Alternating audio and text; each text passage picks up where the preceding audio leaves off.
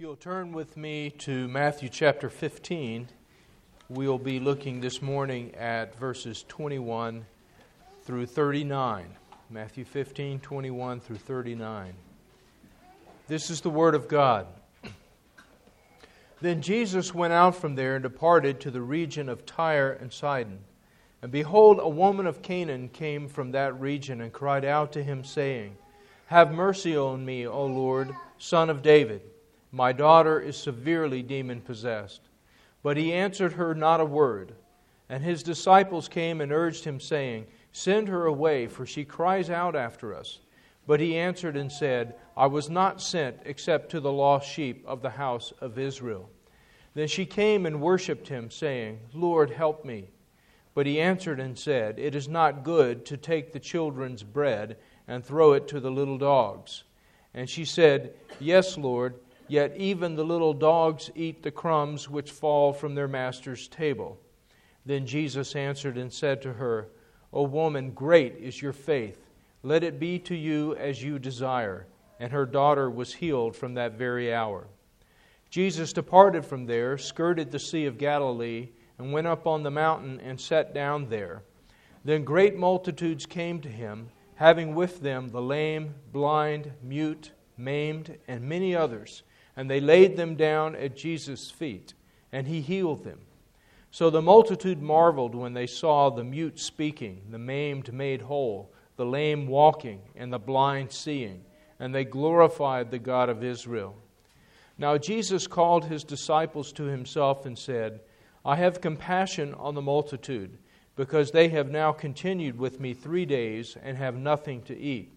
And I do not want to send them away hungry, lest they faint on the way. Then his disciples said to him, Where could we get enough bread in the wilderness to feed such a multitude? Jesus said to them, How many loaves do you have? And they said, 7, and a few little fish. So he commanded the multitude to sit down on the ground. And he took the 7 loaves and the fish and gave thanks, broke them, and gave them to his disciples. And the disciples gave to the multitude. So they all ate and were filled, and they took up 7 large baskets full fragments of the fragments that were left. Now those who ate were 4,000 men, besides women and children. And he sent away the multitude, got into the boat, and came to the region of Magdala. Let's pray. Our God and Father, we thank you for the gift of your word, and we thank you for these words and these actions that were performed by your Son, Jesus. And we pray that now by the Spirit you would open these up to us, that we would understand them, that they would sink deeply into us, that they would work transformation and metamorphosis in our lives and in our hearts and minds, that we would be to the praise of your glory. And we pray in Jesus' name. Amen. Well, last week we saw how Jesus was in yet another conflict with the scribes and the Pharisees. They sent a delegation out to him from Jerusalem, and this is the first time we've seen this in the Gospel of Matthew. We had seen conflict with the Pharisees, but it was the first time we had sent a delegation sent from Jerusalem, which means Jesus' opposition is getting more and more official. It is getting more and more from on high. And as we have seen Jesus do before, he withdraws from the face of that conflict. Now, when Jesus decides, according to the will of his Father, that it is time for him to have a showdown with the powers that be, and it is time for him to go to the cross, he will set his face to Jerusalem, and he will go directly to Jerusalem, even though his disciples are telling him not to. But until that time, we see Jesus withdrawing from that kind of conflict. He will stand up to it, but then he will move out of the way until it is time for him to come and to go to the cross. So the first time we saw him do this in the Gospel of Matthew, he withdrew from Judea, which is where Jerusalem is, up into the north, past Samaria, up into Galilee, where he's originally from. So it was drawing out to the boondocks, so to speak. This time he withdraws even from Galilee, and he's gone completely into Gentile and pagan regions, the region of Tyre and Sidon. Now, Tyre and Sidon were two notoriously godless cities, two notoriously pagan and godless cities. But as godless as they were, Jesus has already said in the Gospel of Matthew that they were not as hardened as some of the cities of Galilee. He's already made the point that these cities who had a wide reputation for being very pagan and very godless were not as bad as some of the cities of Galilee. He said in chapter 11, "Woe to you, Chorazin! Woe to you, Bethsaida! For if the mighty works which were done in you had been done in Tyre and Sidon, they would have repented long ago in sackcloth and ashes." And this is a phenomenon that we have seen also in the Old Testament. We see it in the book of Jonah.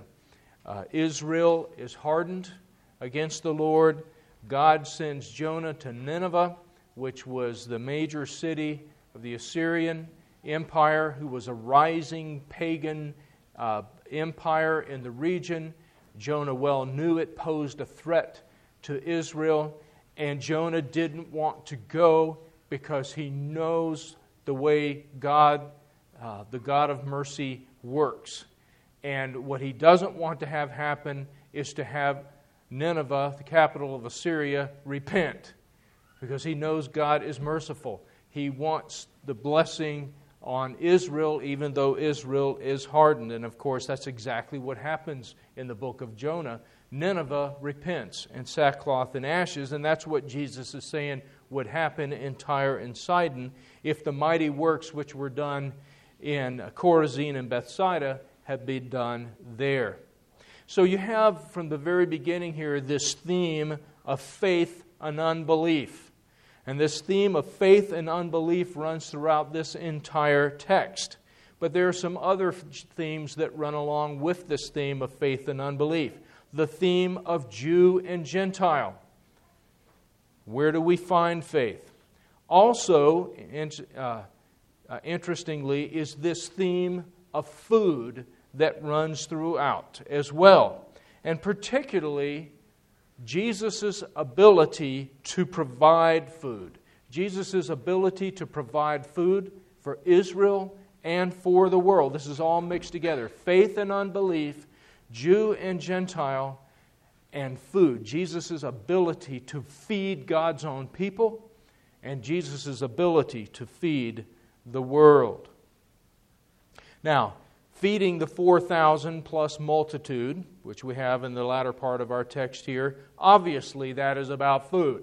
And it's about Jesus' ability to provide food. When he says he doesn't want to send the multitude away, lest they faint on the way, we see the disciples saying, well, where can we get food to feed all of this multitude? And so it's about Jesus' ability to feed. Here's God's people come out to him in this remote region, and they have no food. Does Jesus have the ability to feed them? You also see this theme of faith and unbelief. He's already fed the 5,000 earlier in Matthew. The disciples were there. They didn't know how he was going to feed them then. They still don't know how he's going to feed them now. Now, that's one of the things that's supposed to stand out for us. He says, I don't want to send them away hungry. And the disciples are going, well, I don't know where we're going to come up with food out here in this wilderness for all these people. You've got 4,000 men, you've got women and children, so it's probably twice that size. You're probably talking more like 7,000 or 8,000 people. Well, we don't know how we're going to feed these people. He's already fed the 5,000. They watched him break the bread. They watched him break the fish. They carried the food out. They picked up 12 basketfuls of fragments left over. They were there. But they don't know where the food's going to come from.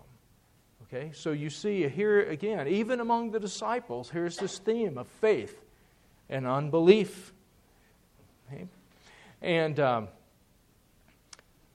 so that's about food. But also, Jesus and the Canaanite woman, that also has the theme of food. She comes to him because her daughter is demon-possessed. She wants Jesus to have mercy and heal her daughter. And yet, listen how they discuss the healing. They discuss it in terms of food. Jesus says, "It is not good to take the children's bread." He doesn't say it's not good for me to heal you. He says it's not good to take the children's bread and to throw it to the little dogs. Okay. So little dogs, it doesn't necessarily mean little. What it means is, this is the Greek word dog here that would mean like family pets. Okay. Dogs around. Okay.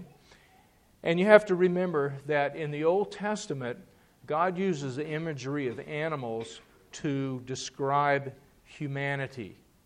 And we have this picture in the way God uses this image is that He created us, in His image. And part of that has to do with the capacities He's given us.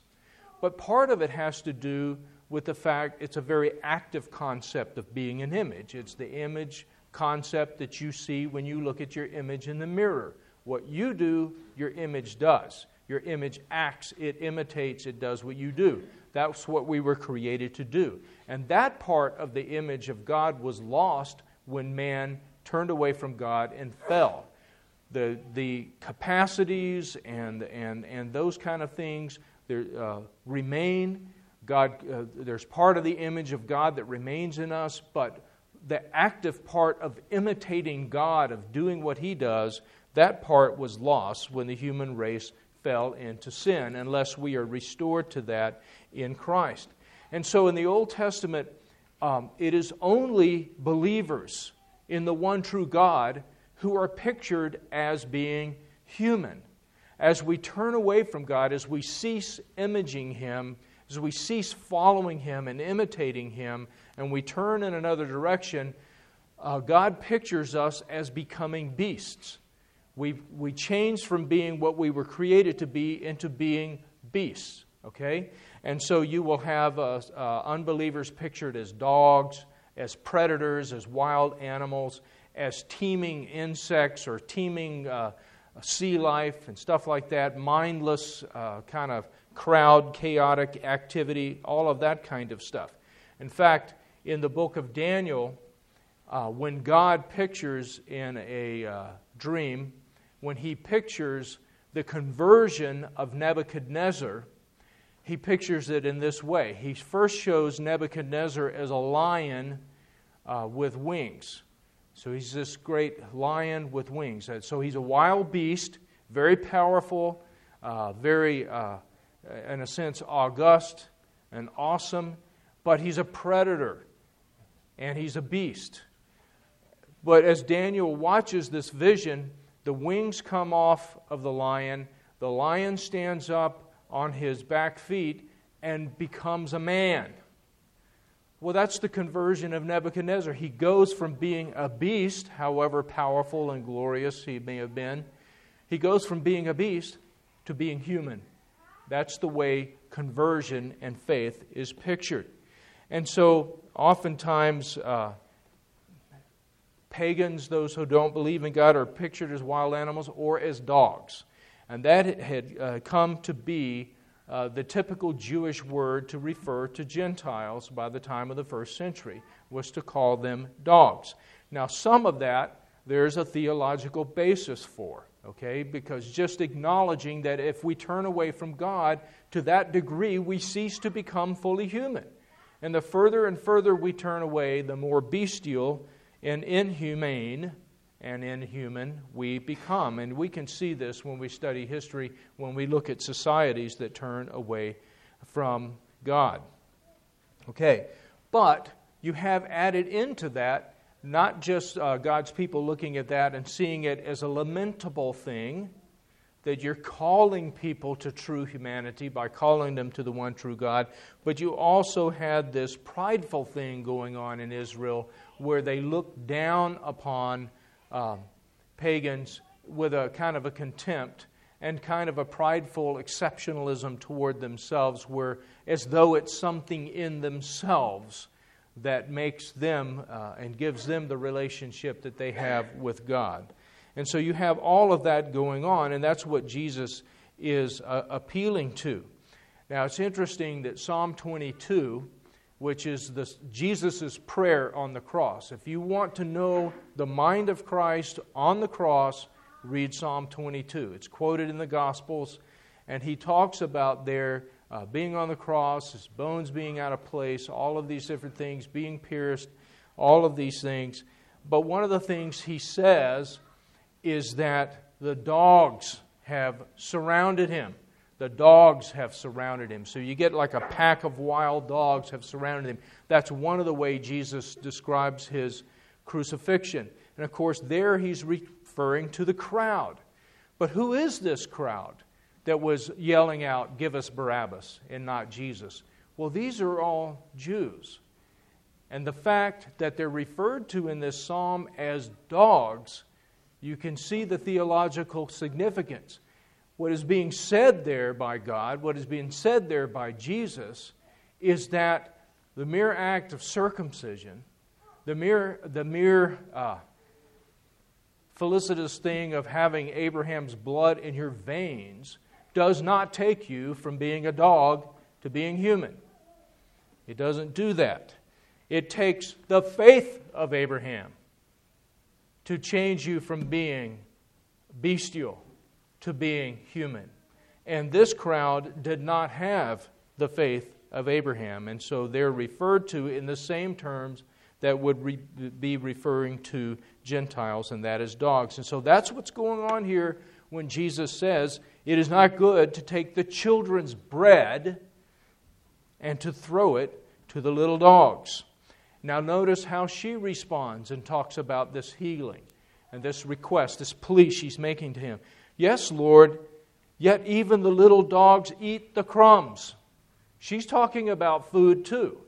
So this food theme is running throughout this entire passage. They're discussing what she's asking Jesus to do, to have mercy upon her, to heal her daughter in terms of food. And I think this helps us understand Jesus' gruff and cold-shouldered response to the woman. A lot of people have stumbled over this text.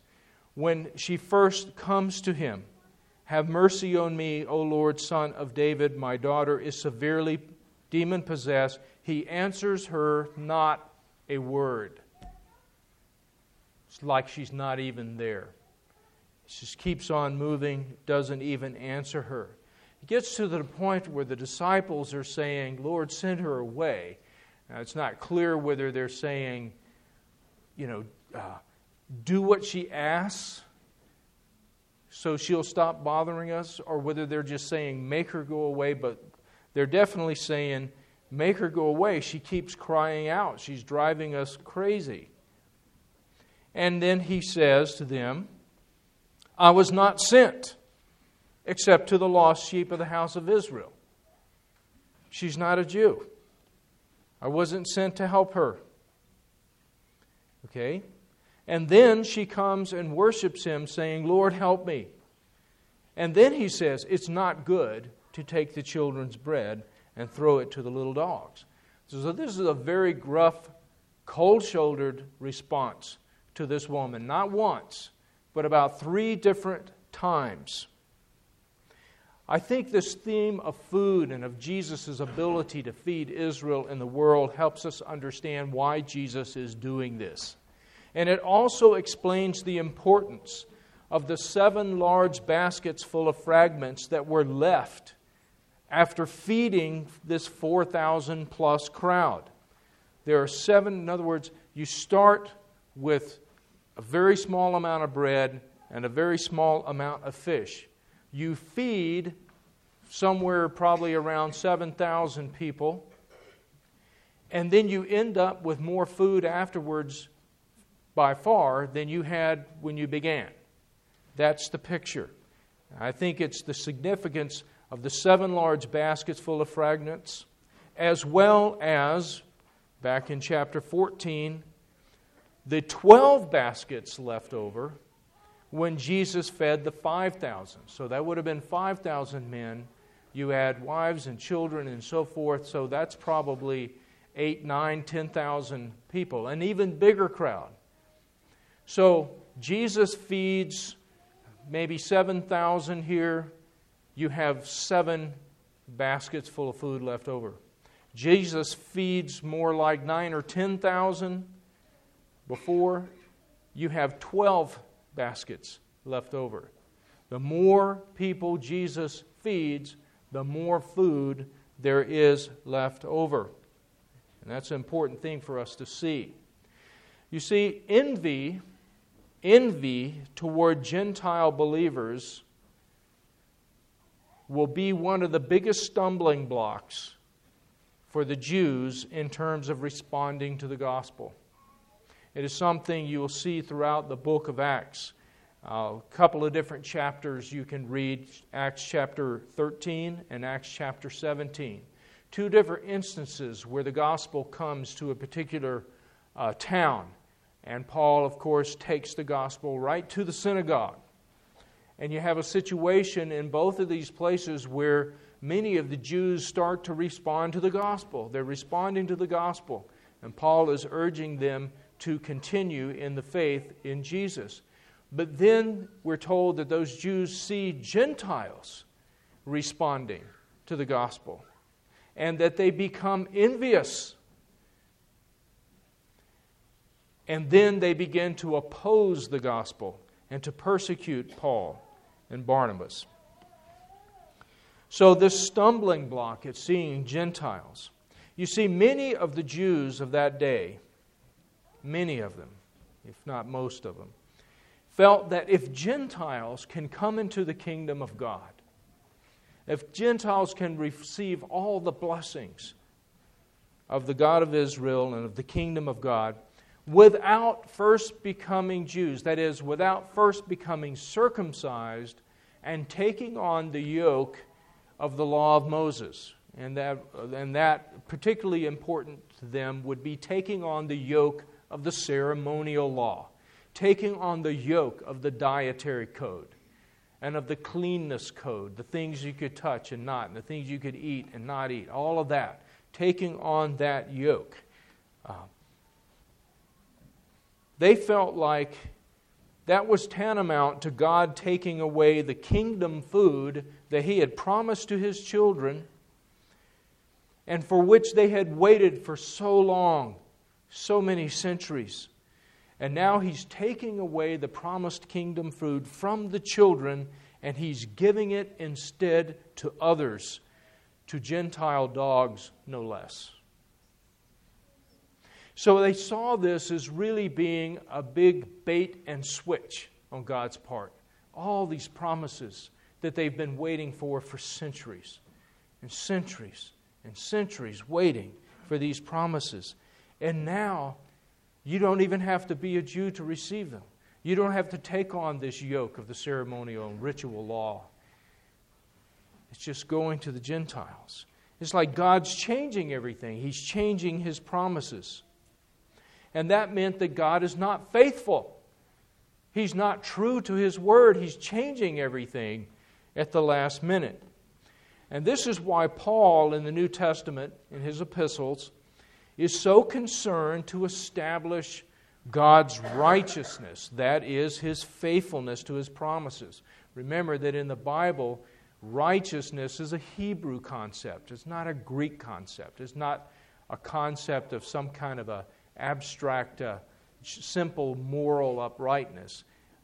It's all relational in the Bible. Righteousness is relational, and what it means is you are in a particular relationship everything that you should be. You give to the other person everything you should. And that means if you make promises, you keep them. And so the closest synonym we have to the Hebrew concept of righteousness is faithfulness. 1 John 1:9. God is faithful and righteous to forgive us our sins when we confess them. It's 2 ways of stating the same thing. And so Paul is very concerned in the New Testament to establish the righteousness, that is the faithfulness of God to keep His promises that He made to His people in the Old Testament. And Paul's main point is this: the gospel of Jesus Christ does not represent a failure of God's promises, as many Jews were saying. This is a failure of God's promises. He's just wiping them out and changing everything around. Paul is saying, no, it doesn't represent a failure of God's promises to Israel, but a fulfillment of God's promises to Israel, all of them. And that's what he's showing, how all of God's promises to Israel are fulfilled in Jesus Christ. So that, as he says in Galatians 3:29, he says, if you are Christ's, then you are Abraham's seed, heirs according to the promise. By being in Christ, you receive every promise ever made to Abraham or to his descendants, such as David. And that's the point he's trying to make. But the point here that Paul's also trying to make, that I think Jesus is trying to make in this passage, is that God's covenant people were never meant to be the reservoir of God's salvation, but the river of God's salvation to the world. God's covenant people, Old Testament and New, were never meant to be the reservoir of God's salvation, but the river of God's salvation to the world. And that's what Jesus is establishing and Paul is establishing. It's like, no, God isn't changing things when salvation is flowing through you to the Gentile world. That's the way it's supposed to be from the very beginning. You're supposed to be the river, the conduit of God's salvation to the world. You're not supposed to dam it up and hold it for yourself. That's why you have in Ezekiel 47 the whole vision there of the water coming out from God's altar in the temple. There's this trickle of water that's coming out from the altar and coming out of the temple, and it's flowing out and away from the temple. And the more it goes, the further you go with it, the deeper it gets. It's just like the baskets of food left over. The more Jesus feeds, the more food is left over for the world. The more of God's children there are to feed, the more food is left over for the world. The further the river flows away from the temple, the deeper and wider the river gets. And wherever the river goes, it says, there is life. Everything the river touches turns to life. The river flows into the sea, and the sea turns from salty to sweet. That's the picture in Ezekiel. And so Paul and Jesus are basically saying to Israel, it's like, you've got this whole envy thing going on with the Gentiles, and you're accusing God of unfaithfulness because you don't understand what God was doing from the beginning. You're supposed to be the river of His salvation to the world, and that's now what you're seeing. So why are you upset about it? So the fulfillment of God's promises in Christ are sufficient to feed not only Israel, not only God's covenant children, but also all the world. And that's the significance of the baskets of leftover food. And as I pointed out before, the more Jesus feeds, the more food is left over. And that's what the woman of Canaan was saying in her reply to Jesus, whether she fully understood it or not. When she says that the dogs get to eat the crumbs that fall from the table. You see, here's the significance of that. What are crumbs that fall from the table? Crumbs that fall from the table are not food taken from the children's mouths. Crumbs falling from the table are the natural result of children being fed. Do you see the difference? Crumbs falling off the table onto the floor are not food being taken from the children's mouths. It is the natural result of children being fed. Have you ever had little kids? Have you noticed food all around wherever they have been eating? Okay, is that because you took food out of their mouth and threw it on the floor? No, it's the natural result of children eating. The more they eat and the more children they are, the more you have food all over the floor. And that's what she's saying to Jesus. It's not a matter of taking food out of the children's mouths.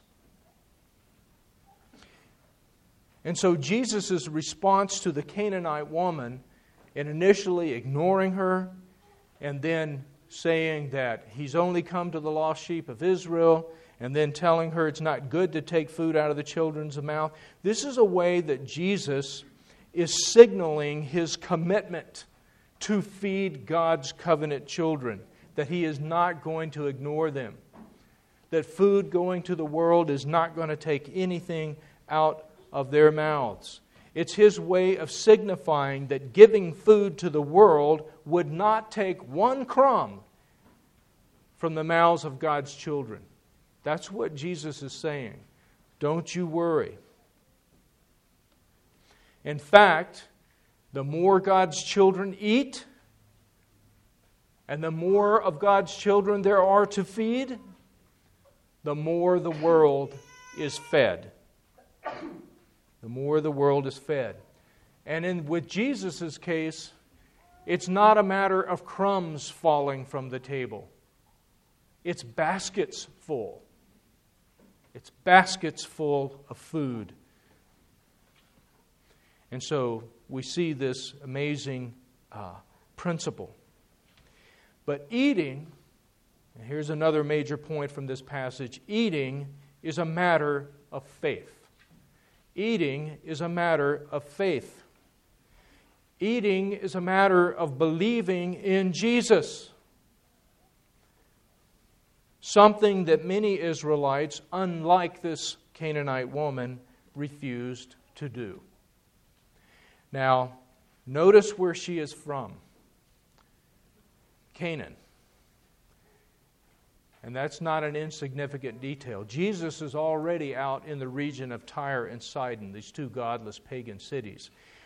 But this woman is even worse. She's a Canaanite woman. In terms of the Old Testament imagery, you cannot get more pagan than being a Canaanite. The very people that God's people were to come into and to wipe out and to replace. She is a Canaanite woman. And here she is coming to Jesus. And what she's doing is showing us how to eat. She's showing us how to eat because it is a matter of believing in Jesus. Now, like spoiled children, many of the Israelites were refusing to eat. And they're complaining about the dogs eating their food off the floor. So the food falls off, goes to the floor, nothing's being taken out of their mouths, but now they refuse to eat. And they're complaining about the food that the dogs are getting on the floor. And God here implicitly, as a wise father, is telling the petulant children that they have it backwards. If you can't figure out what to do with your food, look at the dogs and do likewise. Because this food that they're eating did not come from your mouths. If you can't figure out what to do with your food, look at the dogs and do likewise. The table of God's children was always meant to overflow to the world, and that is still true today. The Lord's table is for the world and is meant to draw the world. The Lord's table is for the world and is meant to draw the world. A very good book that you can read about that is one by Alexander Schmemann, who was an Eastern Orthodox priest, but it's called For the Life of the World.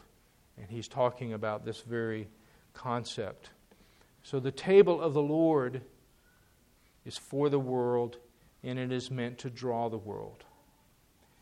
So if we as God's children want the world to come and be fed, which is something that we should want. We don't want to be a reservoir, we want to be a river. We want the world to come and be fed.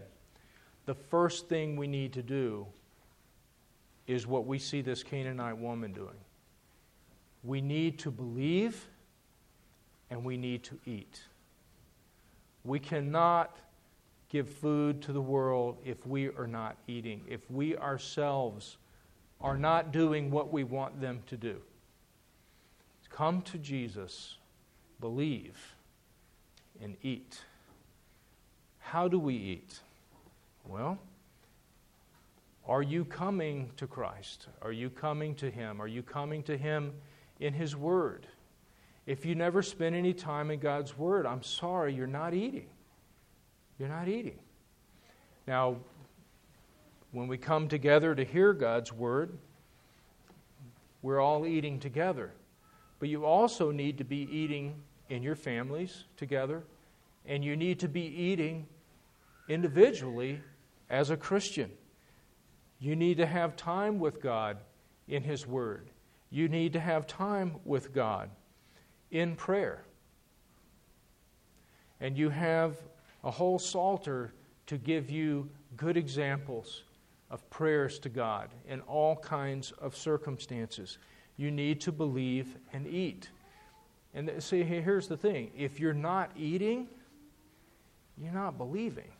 That's the thing. If you believe, you're going to eat. You're going to eat. And so you have to change it around. Instead of having to look at the dogs and do likewise, you want the dogs to be able to look at you and to do likewise. Eat. You're not going to use up all the food. You don't need to be stingy. This is the one place you don't need to be on a diet. This is the one food you can eat, all you can eat, and it's fine if it doesn't all go in your mouth, it overflows, falls all around you, that's just fine. That's the way God made it. Eat all you want, eat all you can take. Now, I know life is busy. Life is busy. And as you get older, kids, if you're in school, if you're in junior high, if you're in high school, you're probably thinking, oh, life is busy. And it is. You got classes, you got activities, you got other things going. It's busy. But you ain't seen nothing yet. Wait till you get married. Wait till you have children. Wait till you got all of that going on, jobs and everything else, and you're going to really see what it's like to be busy.